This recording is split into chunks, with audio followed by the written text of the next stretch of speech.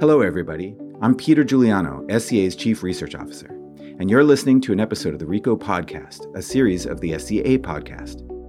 The RICO Podcast is dedicated to new thinking, discussion, and leadership in specialty coffee, featuring talks, discussions, and interviews from RICO Symposium, the SCA's premier event dedicated to amplifying the voices of those who are driving specialty coffee forward. Check out the show notes for links to our YouTube channel, where you can find videos of these talks. This episode of the RICO Podcast is supported by Toddy. For over 50 years, Toddy brand cold brew systems have delighted baristas, food critics, and regular folks alike. By extracting all the natural and delicious flavors of coffee and tea, Toddy cold brew systems turn your favorite coffee beans and tea leaves into fresh cold brewed concentrates that are ready to serve and enjoy. Learn more about Toddy at toddycafe.com. Toddy, cold brewed, simply better. RICO Symposium and the Specialty Coffee Expo are coming to Portland in April 2020. Don't miss the forthcoming early bird ticket release. Find us on social media or sign up for our monthly newsletter to keep up to date with all of our announcements.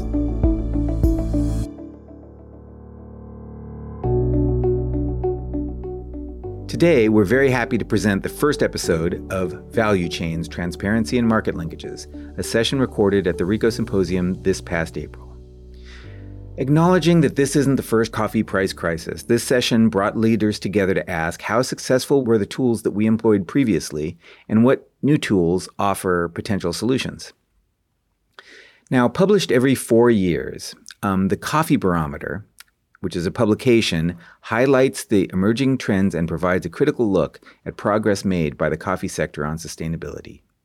Researched and written by a consortium of organizations that specialize in sustainability, including Solidaridad, Hivos, Conservation International, Oxfam Belgium, and COSA. The 2018 report paints a startling picture of today's coffee sector. Listen and learn as Andrea Olivar, International Program Manager at Solidaridad, shares some of the highlights of the 2018 report. Also, to help you follow along in the podcast, I'll chime in occasionally to help you visualize what you can't see. Hello. I have to say I have this mighty cold, so sorry about it. So if I cough and sneeze, bear with me. I'm trying to battle through it. But apart from that, I would like to share with you the outcomes from the Coffee Barometer. It's a publication that comes out every 4 years and is published by a group of organizations that try to be independent. And when we published the report, we came to the conclusion that trouble is brewing in the coffee sector. The barometer comes up from market research. We also do some literature review. And also we send some specific questionnaires to the key roasters and the key traders, the top traders in the world. And when this comes, what it gives you is a report that is very succinct, and it shares what are the key trends that are happening in the market. And also it provides an update regarding sustainability. So how is the sector doing regarding sustainability? So we believe that trouble is brewing in the coffee sector, and at the moment, many of us are currently being spectators. I'd like to start with you sharing the first conclusion, or one of the first trends that we have, market consolidation. Billions have been spent in mergers and acquisitions in the last 4 years. In the 2014 edition of the Barometer, we say that 3 corporations dominated the market: Nestle, Mondelez, and the master blenders. Today, we have 2 giants, Nestle, still there, and JAB Holding. And the latter is not a coffee company, it's a German investment firm. Andrea is showing a diagram of all coffee companies owned by JAB Holdings and Nestle. Our speaker in the morning showed this. I'm not going to try to explain this to you. It's far too complicated. Even when the designer sent to us, I couldn't understand the relationship, Sara Lee, the master blender, Jack O'Dowd Egbert, too complicated, we don't have the time. But what is clear is that big companies are merging. Mainstream brands are buying specialty brands. Giants are making alliances. It's what we saw last year with Nestle and Starbucks last October. Even standards are merging. But the question here is, why does this matter to sustainability? Why do we care about this? It matters to sustainability, first, because this is creating downward pressure on trading that ultimately affects producers. It also matters because when a company, and it's normal, starts to go through a merger to an acquisition, all these companies have policies, they have programs, initiatives that are related to sustainability. And when they go through these acquisitions and these mergers, these programs related to sustainability are either on hold, they're put on hold in the fridge, or forgotten. Let's try to zoom in the linkages between trade and market consolidation. These bigger companies are now have greater negotiation power, and they started to ask traders to change some of the terms. So for instance, changing the terms of payment. So traditionally, or until a couple of years, you will buy a container of coffee, you will wait 30 days as a trader, and then you will get your payment. Now, we're moving from 30 to 180 days. So we're moving from 1 month to 6 months. And to be able to manage that, you have to be you have to have the financial muscle and being one of these top traders. Because you can bear those financial risks, you can bear waiting for longer. But if you're a medium trader, a smaller trader, then that's more difficult. Andrea is showing a pie chart of the coffee trading sector where 6 companies, NKG, Ecom, Olam, Volcafe, LDC, and Sucafina, account for roughly a third of the market. And what happens is that these medium traders and smaller traders, then they have to again say to the producers, we're changing the terms as well. And this is exactly what we don't want to see. We don't want to see the pressure going downward on producers. But this is happening. But the question that many people have is, okay, what is the link between these new terms of payment and market consolidation? And the answer here is actually quite interesting because many believe that by changing the terms of payment, moving from 1 month to 6 months, the sector, the industry, is able to free some capital that then is invested in mergers and acquisitions. So we're seeing all these linkages between these two trends. Now, I like to focus a little bit on production. As we saw this morning, productivity, we have had highest records on volumes. Last year, we have 168 million bags, fantastic news. If you look at Robusta only, in the last 10 years, they have had a 40% increase in volumes. This is huge. And this is great news. And again, we see here consolidation, which is the key word of the majority of the trends that we have seen. Andrea has a chart showing Arabica and Robusta production in different countries. Brazil dominates Arabica production, followed by Colombia and Honduras. Vietnam dominates Robusta production, followed by Brazil and Indonesia. This morning Rick talked about 5 countries. 4 countries produce the majority of the volumes in the world. Brazil and Vietnam, Colombia and Indonesia at a different level, Honduras there, 5 countries. But what we found as well at the same time is that the Food and Agricultural Organization, because we review this data every 4 years in the barometer, is that they were reporting exactly the same total area producing coffee, in the world that it was producing country 4 years ago. So we had an increase in production, 168 million bags, but the total production area remained exactly the same, 10 million hectares. And then, if we look at climate change And everyone knows that this is already affecting. If we look at the issues of prices, then producers should be either moving to other places to continue to produce Arabica, for instance, or they should be stopped being coffee producers, as David was saying, because the prices are too low. So who wants to produce coffee? But no, the numbers remain exactly the same. So same hectares, same number of farmers, and we just stuck on that. So that made us believe that we saw two options here.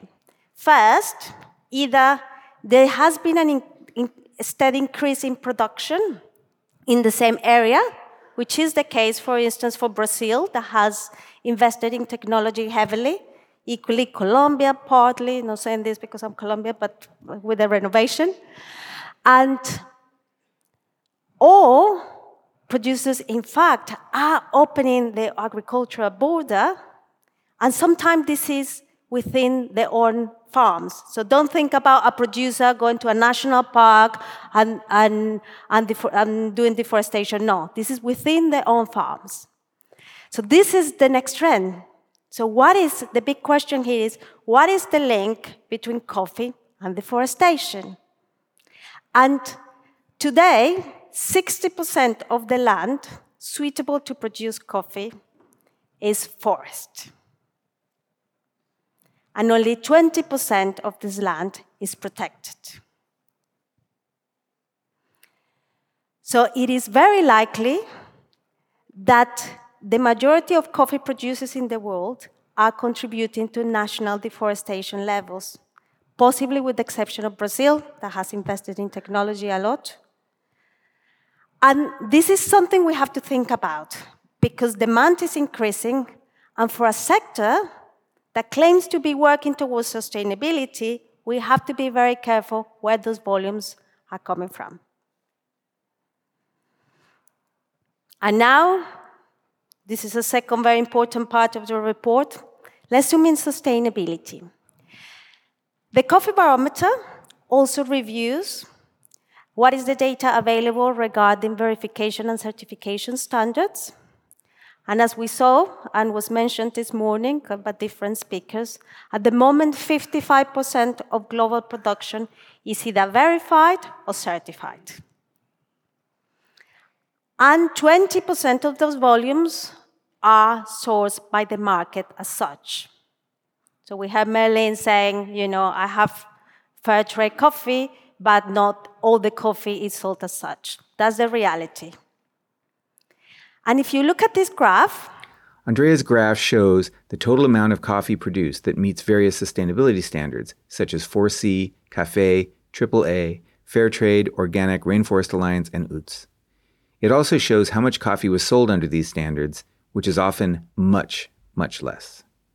And you look at the top, so this is the total volume produced, 55% of total production. But if you look at, with the exception of cafe practices, which is the code for Starbucks, and 888, the code for Nespresso, the majority of standards are struggling to put their volumes in the market. And I don't think this is news. We all know this. But this is where the sector is at the moment. But when we talk about sustainability, and this is one of the areas of the report that has generated more interest, it comes to the issue of value distribution. Not much about price, but value distribution. And why is this? It's because we believe that in the coffee sector, there is a systemic underinvestment in both production and sustainability. And why is this? The total value of the global coffee category annually is 200 billion. The value of the green coffee is 20 that is exported, and the investment in sustainability annually is $350 million. 200 billion, 20 billion, 350 million. This means that 10% of the value generated by the industry globally is currently directly reaching producing countries. And the annual investment in sustainability is less than 1%. It is, in fact, not 0.25, but for just less than 1%. And I want to give you a breakdown of this. Half of this, less than 1%, is invested through premia, sustainability verification and certification premia, so paid through the standards. 10% is various and not too complicated to follow up, and 20% is invested by public donors. And the investment done by the private sector directly on issues affecting production and sustainability is only 20%. So these are tailor-made solutions to specific issues, less than 20%. I would like to share with you the last trend that we have seen in the last 4 years when we did review and we published the Coffee Barometer, which is collaboration in the sector. And this is great news, because this is something that other sectors are doing, cocoa, for instance, but coffee is doing quite well, and this is great. In the last 4 years, we have been an explosion of what we call multi-stakeholder initiatives that are pre-competitive. This is a lot of jargon, but basically what it means is that everyone is getting together to try to work related to issues, sustainability issues. Andrea's chart shows different multi-stakeholder initiatives. These are some of the initiatives that are better known in the sector or perhaps more established. CGCP, SAFE, Sustainable Coffee Challenge, the national platforms. And the great news, I think, here is that people are getting together because they're starting to understand that the issues that they are trying to resolve are too big for them to find a solution, that their contribution is limited. And if they team up with others, perhaps they can have a greater impact. They also are aware that actually there's a lot of duplication. We're visiting the same producers, we go to the same places. So perhaps by teaming up with others, you're avoiding duplication and you stop working in isolation. And this is a fantastic trend that we're seeing in the sector. And the next challenge for these initiatives is to move from consensus to action, meaning moving from consensus, yes, I'm happy to work with you even if you are a competitor in the market, even if you are my competitor, to action. How do we do this practically in the field? Am I happy to send my agronomist with your agronomist to the field? Am I happy to share information? We have to move from talking in lovely meetings in Boston, in Zurich, where we all meet always, to action in the field. But what I like a lot about the barometer is that every time we publish it, it creates reaction. Some people are positive, negative, complaints, we receive everything, and we like it. And some as well, they give us ideas. And some people dare to say, let's do this. And some of the ideas I would like to share with you. Because a lot of people have said to us, look, if the production just focus on 4 countries, on 5 countries, why don't we just focus on that? Let's forget about the rest. So Brazil, Vietnam, Colombia, Indonesia, Honduras. Let's just work on that.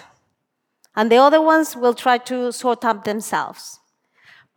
But my question to you is that as the specialty industry, what will be the impact on a specialty if we only focus on those top producing countries? Can we do this? How does it affect your industry?